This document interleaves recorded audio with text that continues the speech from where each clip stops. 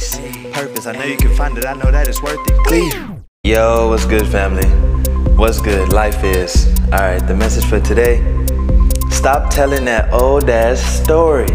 You feel what I'm saying? Do you hear me? Do you get me? Okay, you got a story for how your life is gone, how it's going, how it's went, and how things generally just go for you, right? Seems like you're making it up at this point, because it continues to perpetuate. Even when good things come in, it's like, this isn't really how my life goes. And we cancel it out based on the story that we telling ourselves. You writing this book, why wouldn't you write the best book possible? Why wouldn't you make yourself the most dope character you can be? Why wouldn't you be the most noteworthy protagonist? You know what I'm saying? Win that Emmy, you know what I'm saying? For best performance, etc. Like, if the story you're telling yourself doesn't feel amazing, if it doesn't feel progressive, if it doesn't feel like it's moving you forward towards the greatest life, not just the life that some part of you has convinced you that you're worthy to live or that you are capable of living, but literally the best and greatest life for you.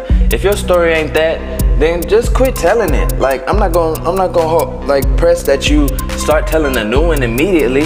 It would help, but you know what I'm saying? Sometimes we just gotta clean out that old before we bring in the new. So just catch yourself every time you start telling some weak ass story that doesn't feel great, doesn't feel amazing, you know what I'm saying? Like, and then keep raising them standards, you know what I'm saying? We had an episode recently on standards about raising our feel good standard. Like, if something doesn't feel this good, I don't even want it. So if a story is feeling weak to you, that shit's not empowering, let it go. And eventually, as time goes on and as your intention gets stronger, you're gonna tell a better story. Yes, Lordy. You don't wanna look back at age 40 like, damn, it wasn't even for me. Should've done better, shorty. Clee.